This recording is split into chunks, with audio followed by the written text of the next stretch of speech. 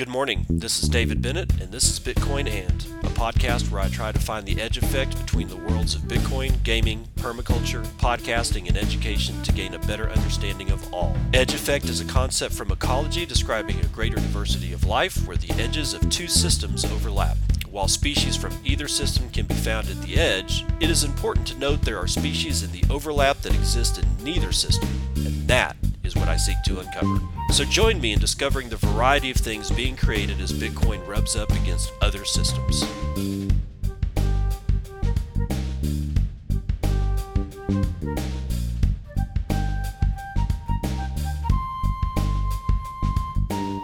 It is 8:13 a.m. Central Daylight Time. It's the 25th of March, 2022, and this is episode 563 of Bitcoin. And I didn't come to you yesterday because I had some things to do. Sorry about that. You know, life does happen. Life actually does happen. But I'm back today. It is Friday, and we've got a raft of news to go through. But before we get to it, I remind you that if you want to support the show, it's Podcasting 2.0. God knows it's the way to go. Holy shit, did I just do that all in a row? Oh man, I just can't stop. Somebody stop me. This is the way that you can listen to the show with a podcasting app that has a Lightning wallet attached to it, right? And it's embedded, so you don't have to do anything special.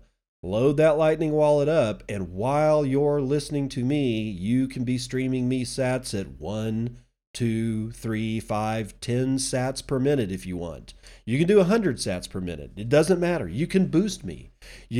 Most of them have a little boost button, and you can set that for 100 or 1,000 or 5,000 or 10,000 satoshis. And if you hear something you like, you hit that button, and I guarantee you, as time goes on in Podcasting 2.0, more and more apps will be able to let me know where it is that you liked the show. And I can say, oh, more of that. This guy likes that stuff, so I'll put in more of that.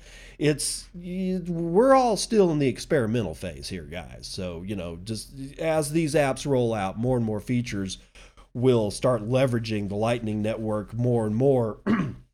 And since all those transactions have time stamping, guess what? We'll be able to really, really zero in on what the audience actually wants and what they don't want. And which brings me, actually, I might as well go ahead and talk about this now. I had an idea of Negative Satoshi, where an app, a Podcasting 2.0 enabled app, not only allowed you to send me Satoshis when you like stuff, but like an anti-boost button.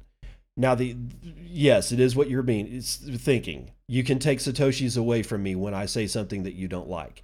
However, that one would be definitely, I would be gatekeeping how much that would be. Like, I would probably allow like a -1 Satoshi subtraction from my podcasting account for something that you didn't want, so that it would literally, you'd have to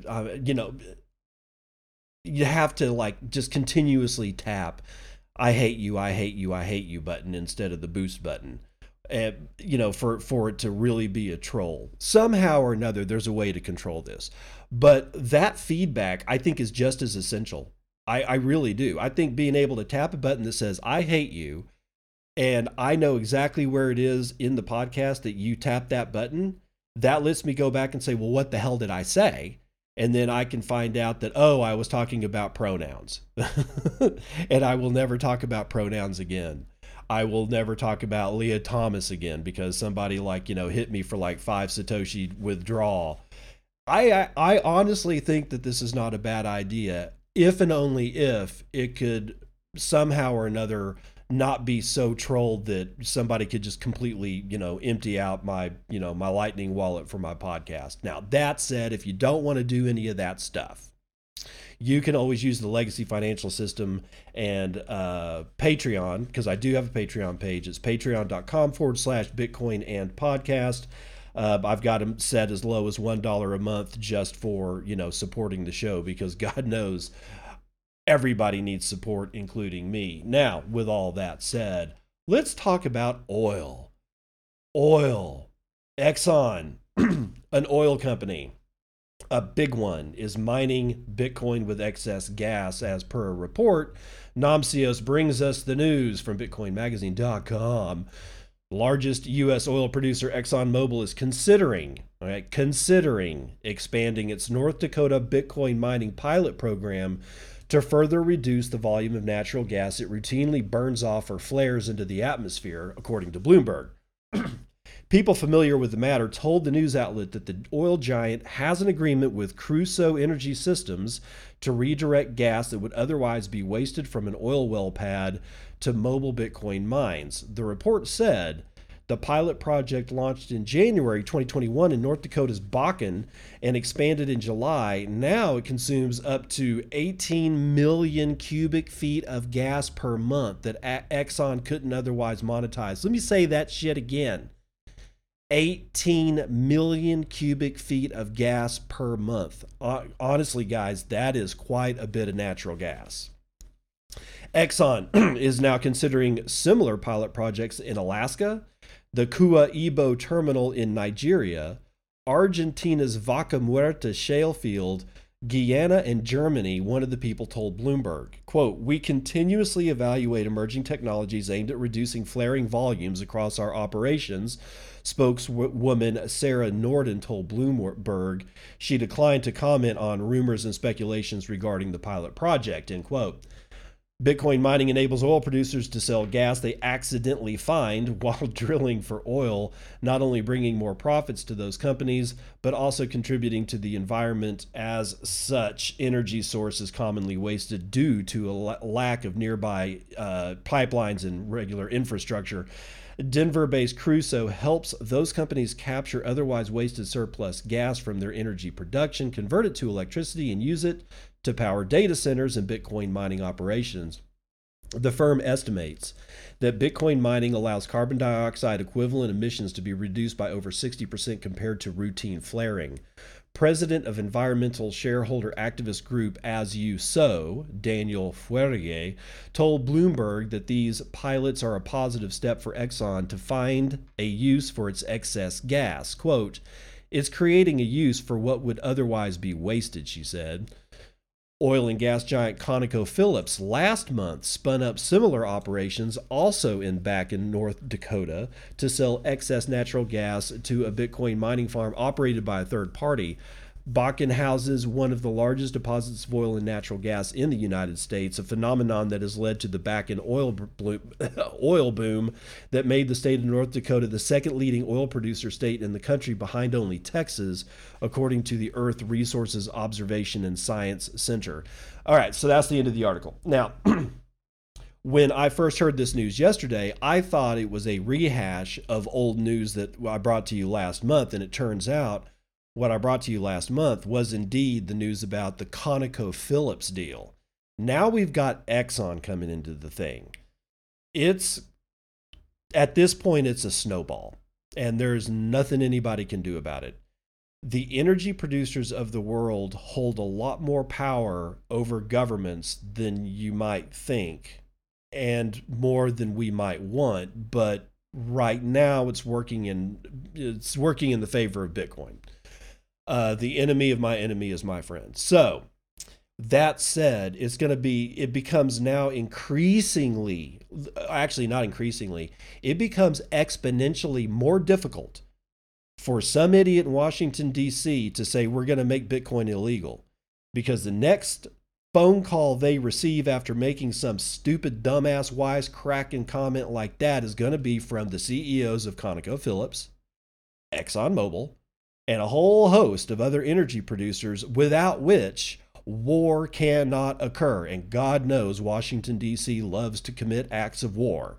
So, I'm just saying, it has now become exponentially more difficult for legislation against Bitcoin to occur, not only in this country, but in Nigeria, in Guyana, in all the rest of those countries that Exxon mentioned in this particular report, right? So buckle up, because now Israel is starting to talk Bitcoin.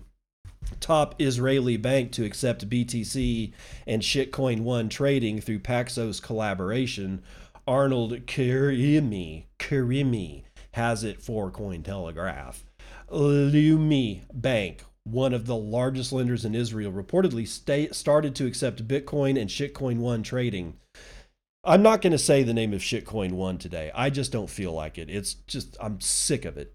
According to a Thursday report by Reuters, Pepper Invest, Leumi's digital platform, partnered with blockchain infrastructure provider Paxos to launch crypto trading. Pepper Invest clients can now buy and sell and hold cryptocurrencies using the new service. The move will only support BTC and Shitcoin One before adding support for other crypto assets. In addition, the minimum transaction value for cryptocurrencies was set at around $15.50, otherwise known as 50 shekels. Shekels. I love that name. There is currently no start date announced, and the new move is pending regulatory approval. The report highlighted that, quote, Pepper will collect tax according to the guidelines of the Israeli Tax Authority so that customers will not need to manage tax complexities. Oh, well, thank you for automating the theft. That's great. That's great. Banks in many countries were previously hesitant to accept BTC and other cryptocurrencies, but that situation has changed as demand from corporations and individual customers have increased. Regulators have also shifted their attention away from outright bans and towards the development of a regulatory framework. Leumi Bank had previously prohibited crypto exchange Bits of Gold's account, citing regulatory concerns. However, a Supreme Court ruling back then, as reported by Cointelegraph, declared that Leumi Bank cannot block the crypto exchange's account. Cointelegraph reached out to Paxos for more information, and the story will be updated with a response. The development is significant as it represents a paradigm shift in the global financial sector attitude towards digital assets. DBS of Singapore is already supplying crypto trading services to businesses and will extend these offerings to retail clients by the end of the year. Furthermore, KB Bank in South Korea is readying to provide crypto investment solutions to individual clients, and several other institutions are considering similar possibilities. So Paxos is helping the guys out in Israel. That's kind of a big deal because Paxos, as far as I know, is Ray Youssef's outfit down in Nigeria. So you've got a link between Nigeria, an African country, and Israel. That's going to be a really strong tie for Israel to have because everybody and their dog is going to be fighting, if they aren't already, fighting over the African continent because of rare earth minerals and other valuable items that are there. All right, so it's going to be better. I mean, I know there's a lot of people that are not excited about Israel, but it's going to be better than China. I guarantee you that. Maybe. I don't know. Israel's getting weird. They've been weird since this entire pandemic started. So they've taken steps that I would have never thought that Israel would have ever taken. Moving on to Peru, again, South America. If you don't know by now, I don't give one rat's ass about the West and the first world countries' adoption of Bitcoin. It is Central America, South America, Africa, Baltics, Balkans, East Europe, and the rest. Not China, not Russia, not Australia, not New Zealand, not America, not Canada, not the European Union, none of that shit. That doesn't matter. We're so embroiled in the fiat first world system right now that we can't see straight. We are literally hammered, drunk, bombed out of our tree on easy money. It's all the rest of the world that are actually going to make the moves that determine the fate of Bitcoin.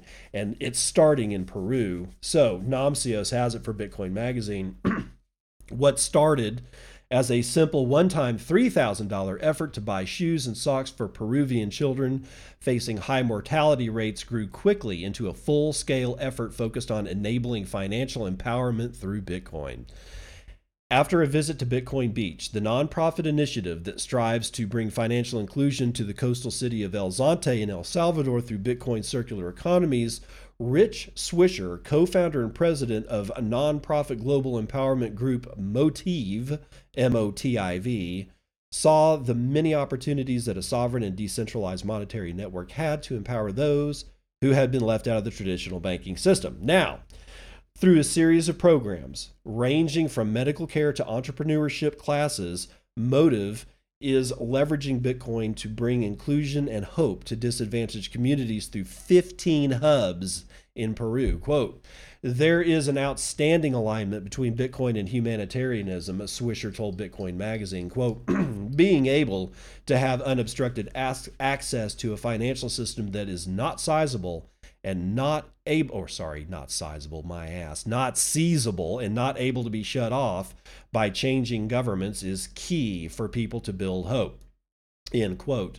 Swisher planted the seeds for Motive's operations in Peru after he and Vali Popescu, Motive co-founder and director of field operations, discovered that many children in a village were dying because they didn't have shoes, such a simple ornament that many of us take for granted.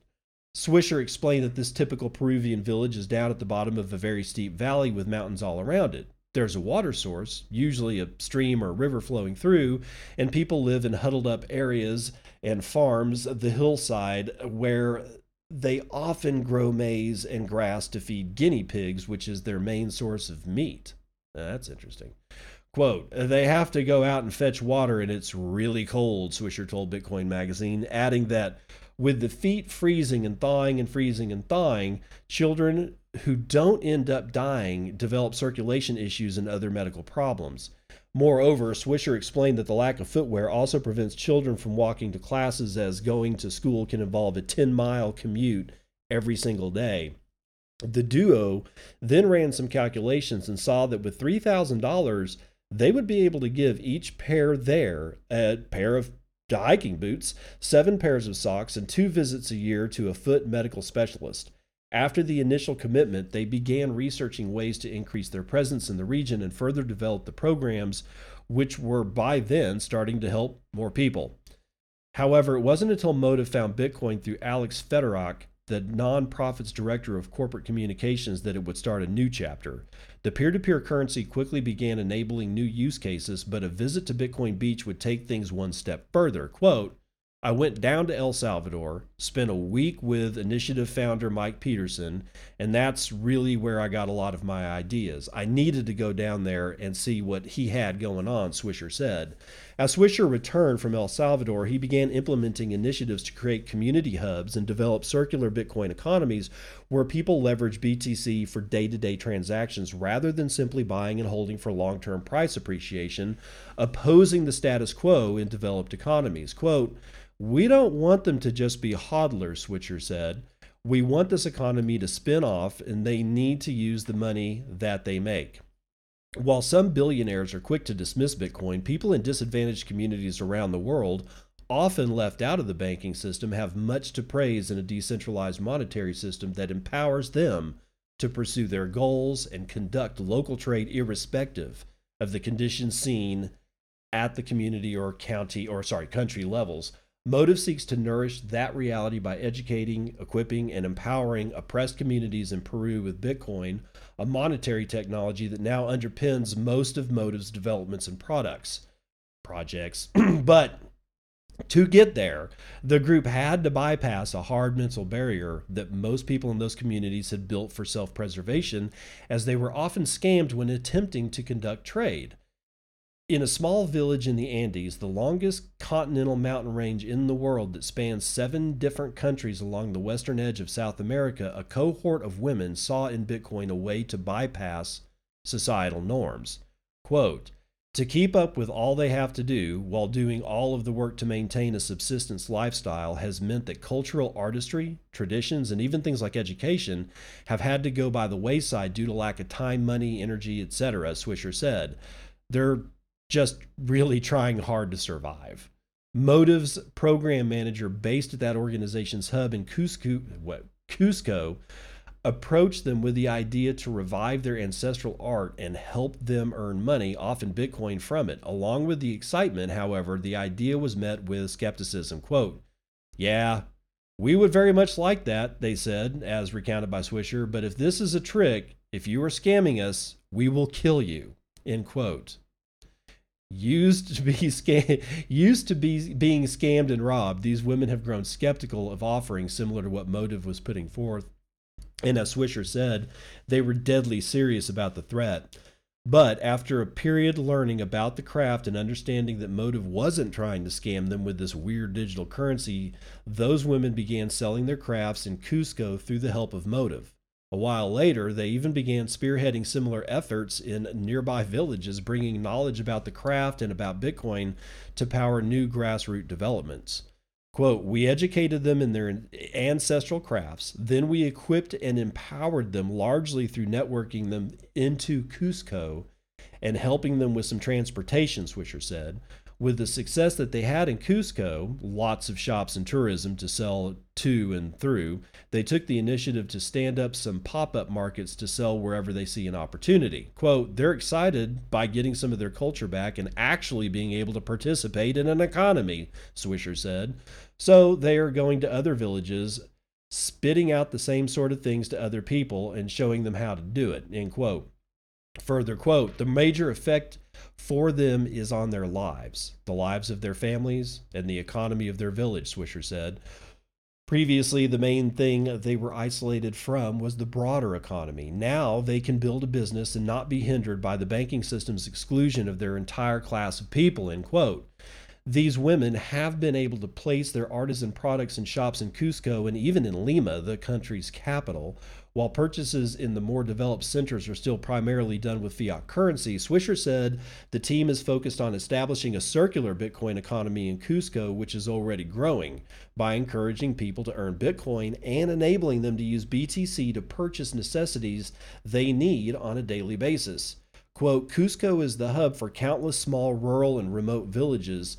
We are working on building out this circular economy as one large piece where the hub of Cusco serves all of the remote villages' needs, while also transforming Cusco into a Bitcoin economy as the major tourist destination that it is, Swisher said. Quote, so many people are disempowered and marginalized that many are just like, whatever, I got no hope for the future. That's what Bitcoin is changing here, Swisher told Bitcoin Magazine. He explained that in the villages and municipalities that Motive works in, the issue is systemic, as the lower classes are kept at the bottom and don't believe that there is a way to overcome that. A lack of hope for the future plagues these communities, which are left behind by a financial system that does not cater to them or to their needs. Quote, educate is our first word in our ethos, Swisher said. We equip them with the tools to use Bitcoin and the knowledge of what Bitcoin is, and then empower them. And that's the hardest part, letting them know that they can. It is a tough time to reverse in an individual's mind. End quote. Motive's hubs in these communities facilitate the birth of micro businesses as people begin to see their neighbors bypass that initial mental blockade and achieve some financial freedom by enrolling in a class and later independently selling a product for Bitcoin. Quote, when you give people an opportunity to believe in the hope of a better future and you back it up with a tool and a system and the know-how to actually implement that in their own life, you see what happened to those women in the Andes, Swisher said, adding that the organization has already helped tens of thousands of people through its programs. By fixing the money, Motive is enabling otherwise powerless people in Peru find something that they're good at, giving them the ability to train until they're able to produce goods and services and earn Bitcoin, which they can then use to buy a pair of shoes for their children's freezing feet. Okay, now here's my only question about all of this. You're talking about an ancestral people in their ancestral lands. And my question becomes, I'm not sure about how necessary shoes are to an ancestral people. I know. I'm talking out of my ass. I get it.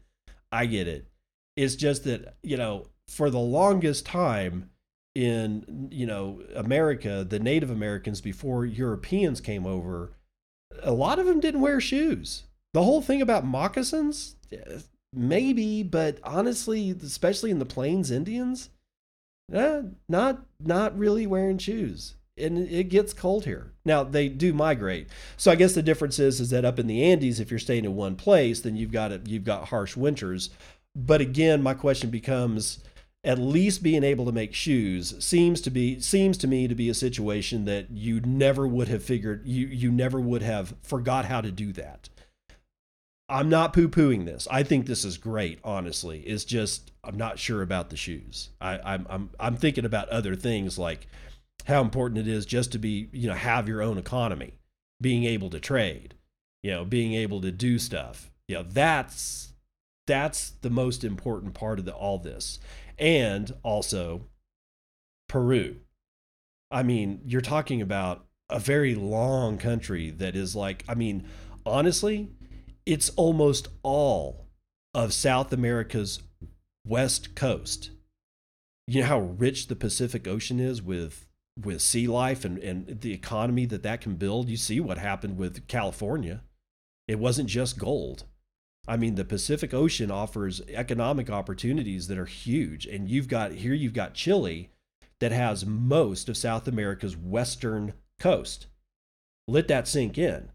As they're going to move to a Bitcoin standard in these little remote villages, and they basically have power over that much shoreline, oh my God. That Peru is probably going to explode faster than almost any of the other countries if they keep on this track. Now, President Bukele, he's not happy about this whole FUD of Binance. And I talked to you about this, on Wednesday.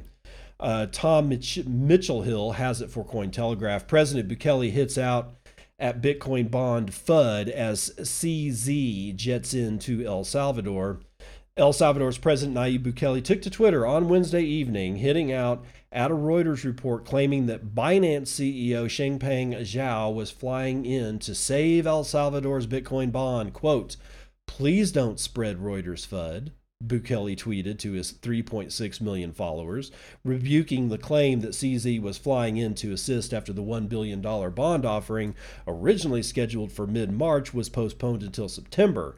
He was responding to a tweet that was on the subject by Bitcoin Magazine, which has now deleted the post.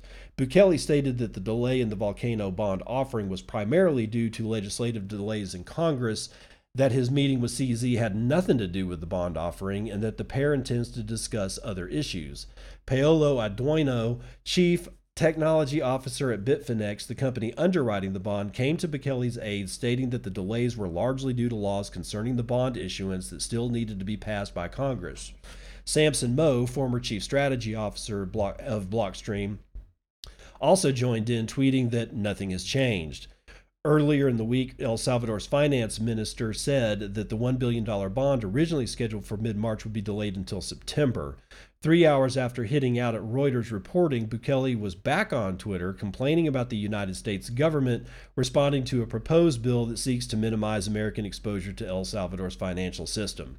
Do you want to hear more about that? Gee, golly, I sure do, and I have it right here from Decrypt's Matt DeSalvo. Bukele slams U.S. bill that targets potential risks of El Salvador's Bitcoin law.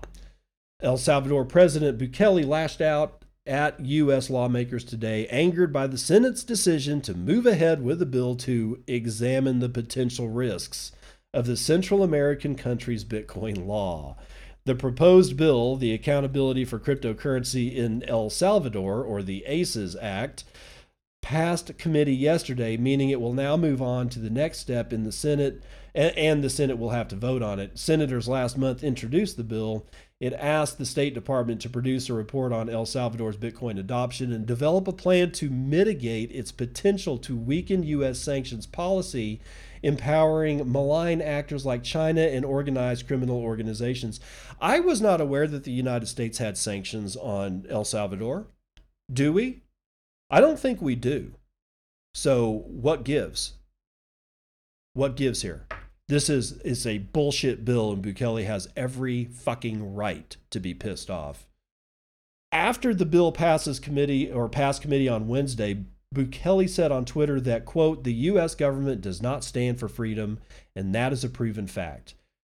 He added that we will stand for freedom and called Bitcoin a fuck you money. Never in my wildest dreams would I have thought that the United States government would be afraid of what we are doing here, he added in a separate tweet. President Bukele is known for his outbursts on social media and rarely speaks to the press, instead preferring to communicate through cinematic Instagram videos and emoji-laden tweets. The Bitcoin law was proposed by Bukele last year, and lots of big businesses like Starbucks and McDonald's in the small country allowed citizens to pay with cryptocurrency, but smaller businesses don't. El Salvador's government gave its citizens $30 worth of Bitcoin, and Bitcoin ATMs are all over the capital of San Salvador. The Bitcoin community seemed to love the idea of the government allowing its citizens to freely spend crypto, but the World Bank, the IMF, and JP Morgan didn't. The IMF in January even begged, well, they say asked, but basically they begged El Salvador to scrap the new law altogether.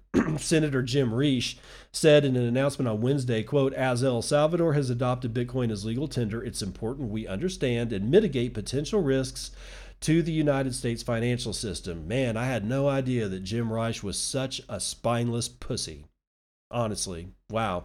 But if it's any consolation to El Salvador, the bill still has a very long way to go before it's passed. And even if it is signed into law, it's not yet clear if it would tame President Bukele's Bitcoin ambitions. Yeah, I'm actually kind of surprised and actually, I'm offended that the United States government is spending money on worrying about what other people do in countries as small as a population of 6 million like El Salvador. Are you freaking kidding me?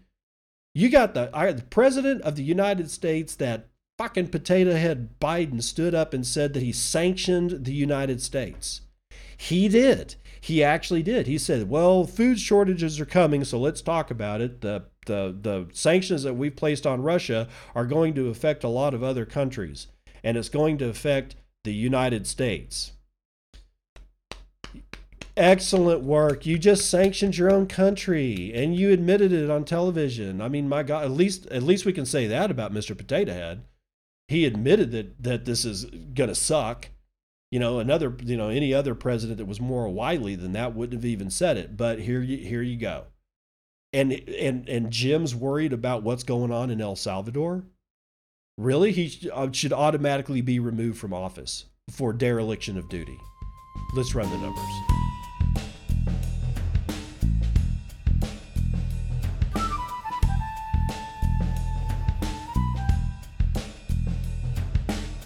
Flammable liquids cooling off a little bit. West Texas Intermediate down 1.75% to $110 a barrel. Brent North Sea likewise down 1.77% to $116.92. Natural gas is, however, up 2.67% to $5.54. And gasoline down half point to $3.37. Gold and all the other shiny metal rocks are all down. Gold by almost a point to $1,945. Silver is down 1.3. Platinum is down 1.4. Copper down a half. Palladium down 1.1. Agricultural futures are mostly to the upside. And the biggest winner today is going to be cotton, up 2 points, and then sugar up 1.5 points, and then wheat up 0.81%. The only things that are taking it on the chin are rough rice and cocoa, but I mean, we're talking like negligible declines.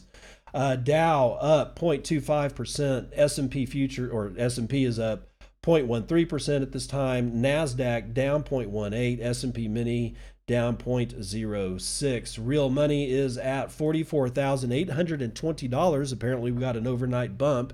I guess the news of Exxon spread to China. Who knows? 285,000 transactions in the last 24 hours. That's 12,000 transactions on average every hour, with 980,000 BTC being sent in that period.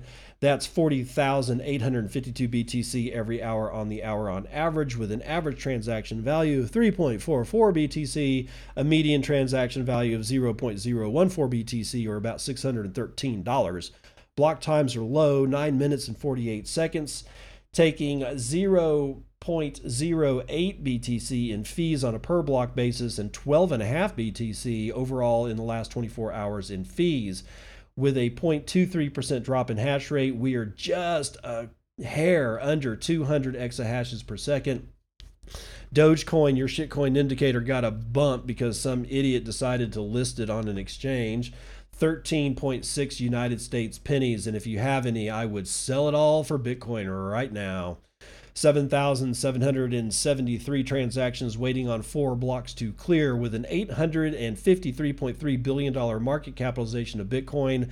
That's 6.66%. That's right, you heard it. It's the number of the beast. 6.66% of gold's entire market cap. And if you so choose, you may peel off one of your Bitcoin and purchase 23.1 ounces of shiny metal rocks. There are 18,993,242.18 BTC in circulation, and 3,554 of those are in the Lightning Network, valued at just under $160 million, running over 20,233 nodes, sporting 84,966 payment channels, and 75.2% of all of it is running over the Tor network and its associated 11,666 nodes. Man, 2 numbers of the beast. I don't like that. I don't like that one bit. That's going to do it for Vitals.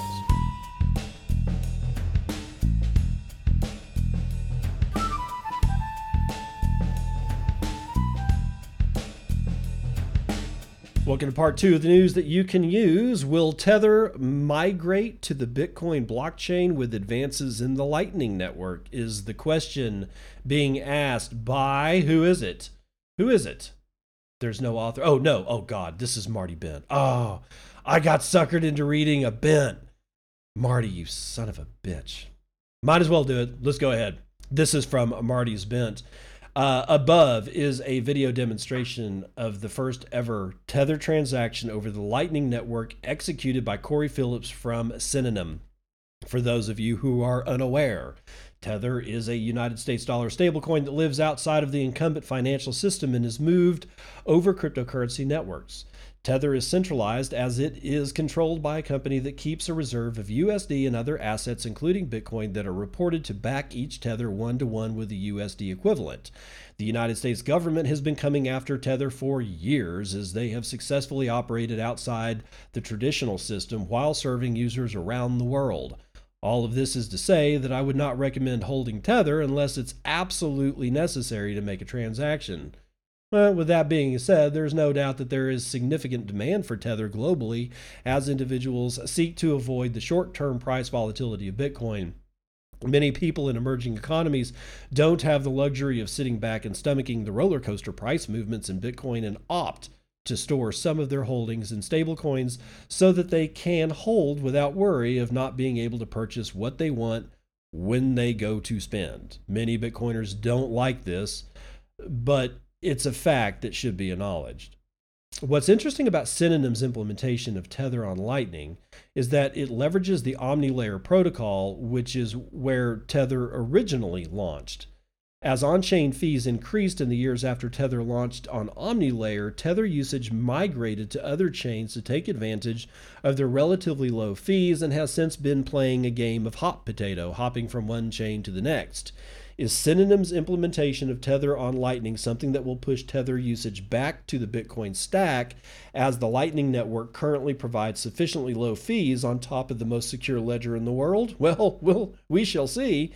In your Uncle Marty's opinion, it would be cool to see Tether, or general stablecoin usage, migrate back to Bitcoin, even if he does believe that the USD is failing miserably and that stablecoins serve as nothing more than a transitional mechanism that provides a bit of volatility cover as we move from a fiat standard to a Bitcoin standard. At the very least, Synonym's efforts are pushing the boundaries of the design landscape on Lightning, which is very cool to see. As we said yesterday in regards to BIP 47 being implemented in the Bitcoin dev kit, it'll be interesting to see how the use of op return, which OmniLayer leverages, will create natural scalability ceilings that make this use case a temporary blip in the life of Bitcoin. Synonym, by the way, that's the end of the bit. Synonym, by the way, is John Carvalho. Sorry, I didn't mean to call you Mark there, John. John Carvalho's outfit. Synonym, by the way, is spelled S-Y-N-O-N-Y-M. S-Y-N-O-N-Y-M. I highly recommend that you go check out that project. John's been in the game for a very long time. very well respected, very knowledgeable about what's been going on in the Bitcoin ecosystem since before I got in, definitely. He was one of the first OGs that I found out about. And he was famously the one that pissed off Roger Ver so much by calling it Bitcoin Cash or Bcash that he got Roger Ver to literally dump out of a interview midway through. And Roger Ver, you can say what you want about that guy, but that dude as a public speaker is almost impossible to rile up. He's an excellent debater.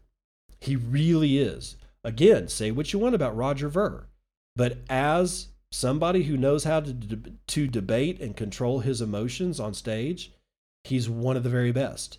And John Carvalho got his goat so bad that he not only did he quit the interview, but he gave John the finger on camera. So if you haven't ever seen that, I highly recommend it. I haven't seen it in a long time. I watched it live and I was laughing my ever-loving ass off, probably much like Governor DeSantis is doing. Florida Governor DeSantis says that he's going to accept Bitcoin for state taxes.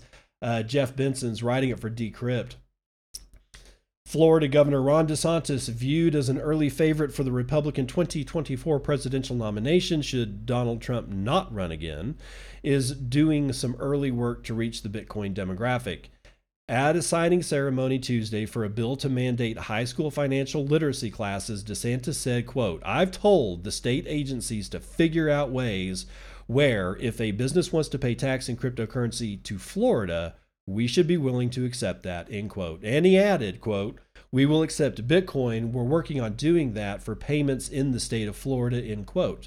Florida's largest city, Miami, has been active on the cryptocurrency front. Under the leadership of Mayor Francis Suarez, Miami has actively courted crypto firms to South Florida, most notably Blockchain.com. Crypto exchange FTX has also planted a flag there.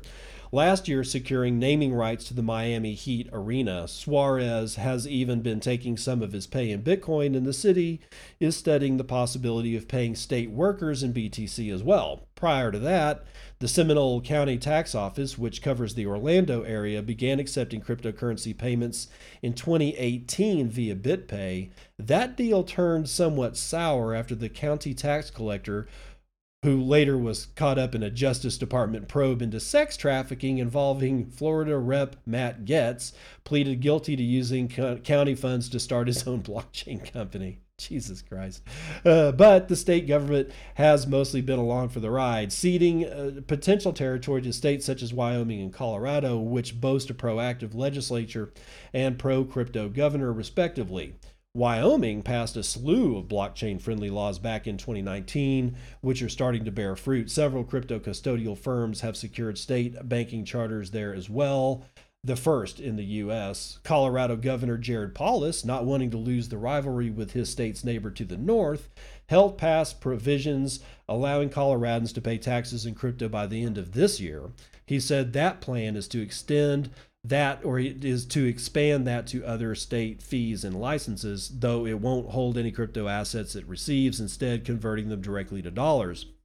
With plenty of new crypto firms coming to the state thanks to Suarez's efforts, it makes sense for Florida to do the same. Ladies and gentlemen, this is just one way to get rid of your Bitcoin.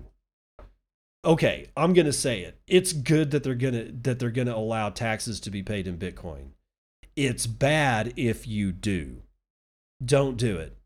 As long as there is a shitty money choice to pay your crappy ass theft taxes with, then use the shitty money. Don't use your Bitcoin. If you really want to, I guess if you really want to get down to it, you want to, I don't know, screw with people. I don't know, buy Cardano and give it to them and let them convert it instantly to dollars to provide stupid volatility for those markets. But for whatever you do, don't get rid of your Bitcoin. Just don't do it. Find some other shitty ass money to give the thieves what they want. Speaking of thieves, Derek Anderson is going to tell us from Cointelegraph about the Bank of England and also regulators assessing crypto regulation in raft of new reports. The Bank of England Financial Policy Committee and other United Kingdom regulators are assessing crypto regulation after publishing reports on financial stability relating to crypto assets and decentralized finance. The Bank of England report was released on Thursday, and the Financial Conduct Authority, along with the bank's Prudential Regulation Authority, also released documents simultaneously that all reference one another. That's a cabal. That's what we call a cabal. The FPC stated in its 40-page report that crypto assets and DeFi pose limited risks to the stability of the UK financial system, but it saw that risk growing as these assets become more interconnected with the wider financial system. In response, the FPC promised to assess those risks and make recommendations. Pausing. This is a good place for a reminder that not more than 3 years ago, people were laughing at us. Let that sink in. The report found the existing regulatory framework sufficient for mitigating risks where crypto technologies serve the same purposes as traditional finance. The FPC, quote, welcomed the Treasury's proposals for stablecoin regulation, including the proposal to bring the bank into the process, expressing support for international efforts to regulate DeFi applications. The FPC advised financial institutions to take an especially cautious and prudent approach to any adoption of crypto assets or DeFi until the regulatory framework is more robust. In that context, PRA Deputy Governor and CEO Sam Woods wrote a Dear CEO letter to banks, insurance companies, and designated investment firms on exposure to crypto assets, explicitly referring back to the FPC report and the FCA notice. The bulk of Woods' letter reminded addressees of existing policies and regulatory frameworks in light of their increasing interest. The letter also asked for the completion of a survey on the organization's existing crypto exposure and plans for the year, due on June the 3rd. The FCA notice reminded regulated firms of their existing obligations when they are interacting with or exposed to crypto assets and related services. It ran through a list of those obligations, including, quote, being clear with customers on regulation and risk, as well as prudential and custody considerations. The FCA gave particular attention to, you guessed it, anti-money laundering and registration, pointing out its voluminous list of unregistered crypto asset businesses. The agency has been investigating a number of those businesses. All unregistered and temporarily registered crypto businesses must complete registration by March the 31st or face the possibility of closure in the United Kingdom. This was not the full extent of crypto-related Bank of England documents released on Thursday. Quote, responses to the Bank of England's discussion paper on new forms of digital money also appeared. It referred back to a discussion paper released by the bank last year on central bank digital currencies. The FPC noted that the bank and Treasury will launch a consultation on CBDC this year. You know what? This actually sounds like a gigantic circle jerk. And that by the time they pull their heads out of each other's asses in this circle jerk that they got going on, Bitcoin will have so much ablative armor lined against it that they will have no hope of destroying the top 5 cryptocurrencies. I mean, and I hate the bottom 4 top cryptocurrencies. I can't stand them. I only like Bitcoin.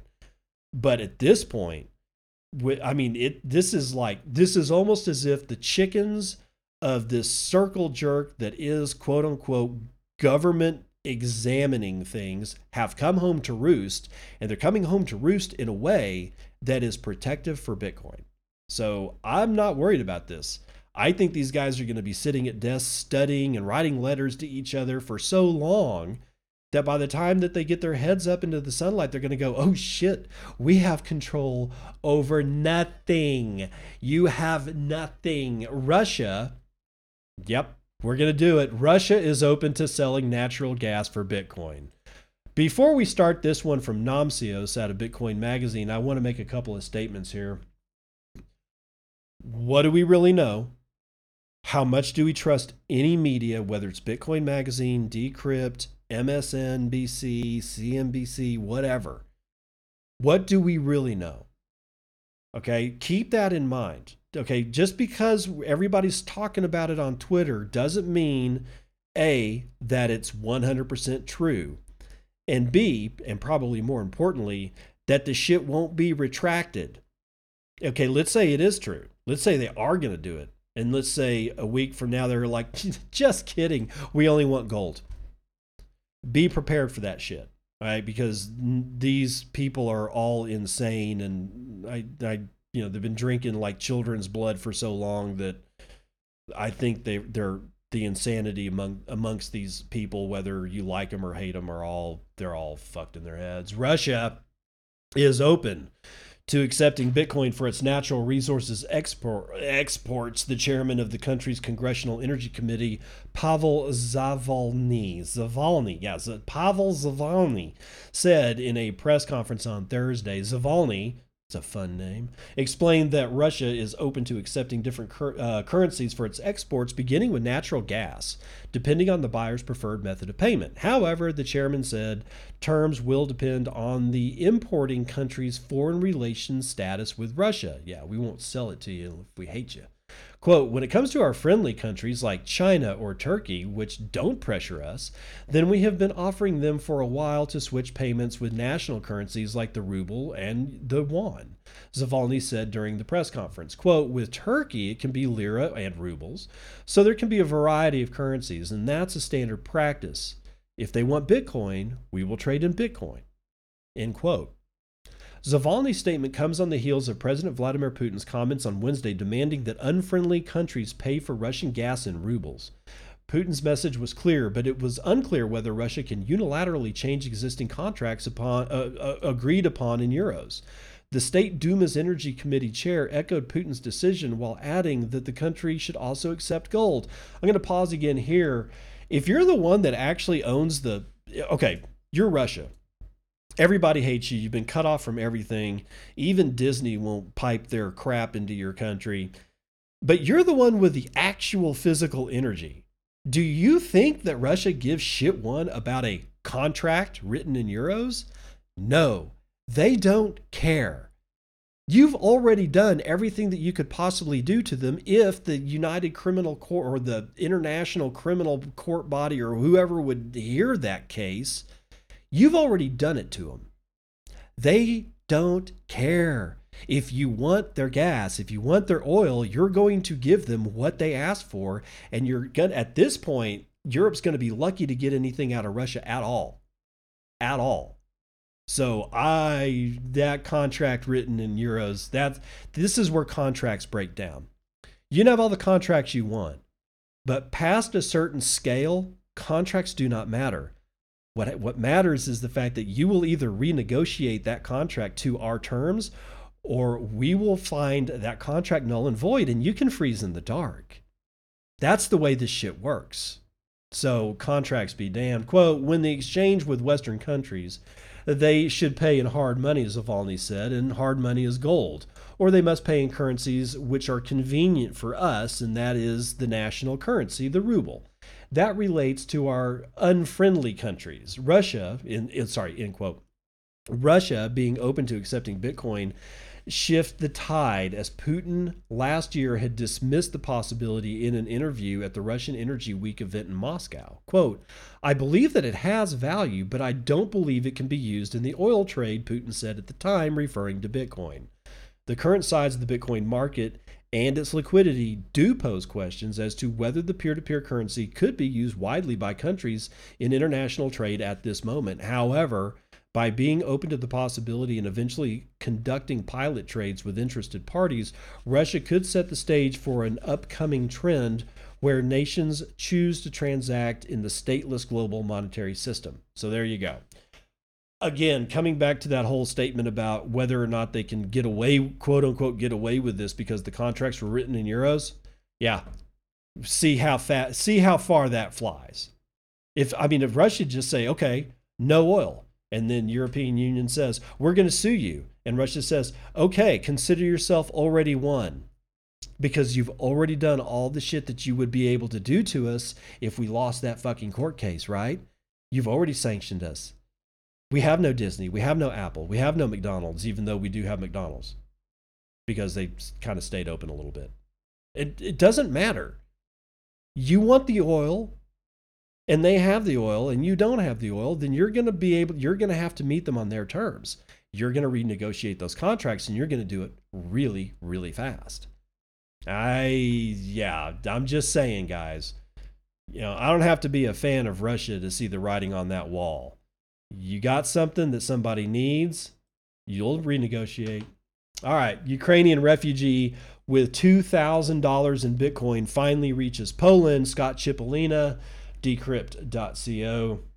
A Ukrainian refugee who goes by the pseudonym Fatty has reached Poland with $2,000 worth of Bitcoin held in a USB drive. Quote, I couldn't withdraw cash at all because queues to ATMs were so long and I couldn't wait that much time.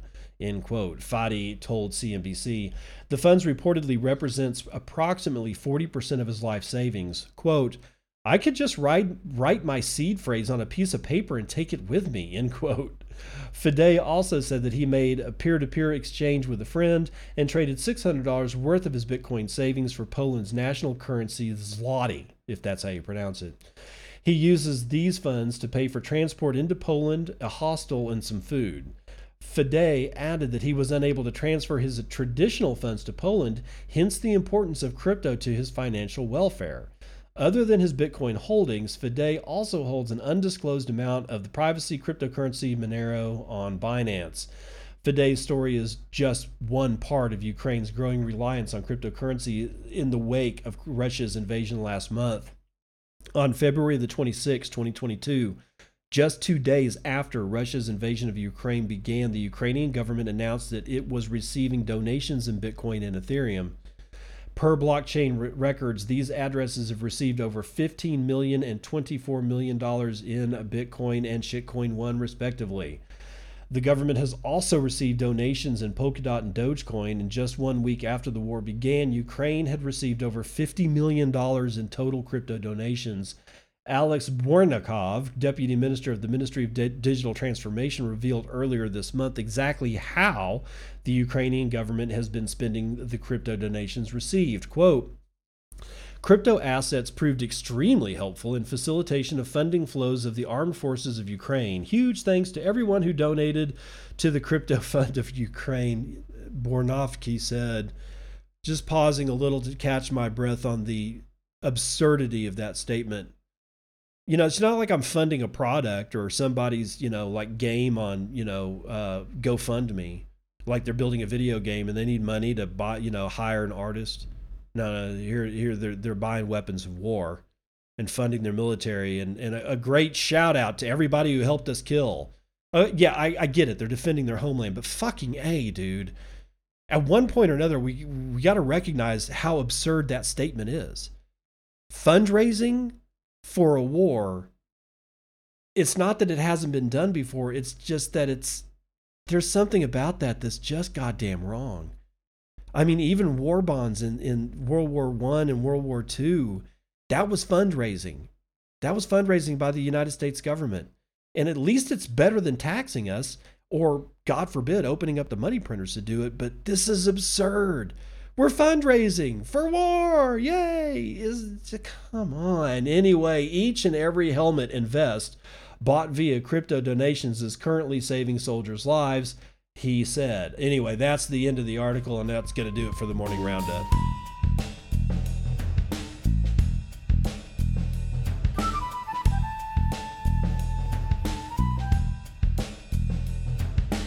All right, it's Friday, last day of the week before the weekend. I do hope you have an enjoyable weekend.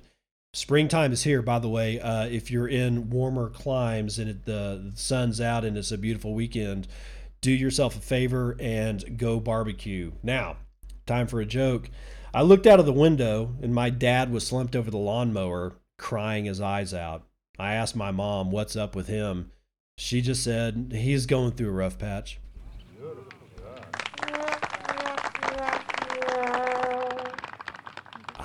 I can't wait to start mowing the lawn again. I know I know you guys are going, are you crazy? No. Why? Mulch. I use the grass clippings that I collect off my lawn around the edges of my fence to kill the grass at the fence line.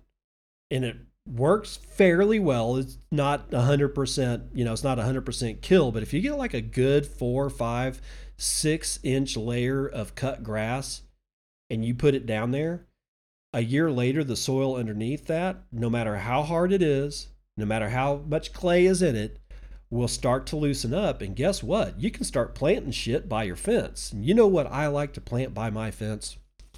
I like to plant stuff that's going to grow into a hedge. Why? Because we've lost the art of what a fence should have actually been. In the United States, we always, not always, not everywhere, but in many, many places, especially the more urban you get, the more prevalent a wooden panel fence is. You can't see your neighbors, which is, I get, and that's fine too. But it doesn't do anything. What it does do is catch a lot of wind. And if you're in like West Texas where the wind blows in the spring and blows frickin' hard, whole panels will blow out. And these panels are basically we're 8 foot on center. So a hole between support poles, you've got 8 feet. Now, if I plant stuff that's going to grow into a hedge, specifically stuff like goji berry that has nutritious berries on it that are very tasty, or I plant some other kind of forage kind of hedge and I have a whole bunch of different kinds, I do a couple of things. One, when they get 8 foot high, I can tear down the fence. I still can't see my neighbors. And all of a sudden, a whole bunch of birds move in. And the birds do what? If you've got a vegetable garden, the birds actually go eat pests. The reason that they're not on your vegetable garden right now is that they got nowhere to live. I mean, there's maybe a few trees around, but if you put in, 200, 300, 400 foot of hedging, and that's 8 foot high, well, now all of a sudden you got a different deal. Consider it. You don't have to do it. I'm just saying consider it. And while the hedges are growing in the grass that you've mowed, so that you can smother all the live grass that would choke out the hedge, the seedlings and whatnot, while that's growing up into a fully blown hedgerow, you can keep your fence. But once it gets 8 foot tall and thick enough, all of a sudden you can pull that whole fence down, and now airflow starts going through. Birds start coming in. And it ends up being an insectary, especially if you plant hedges that flower.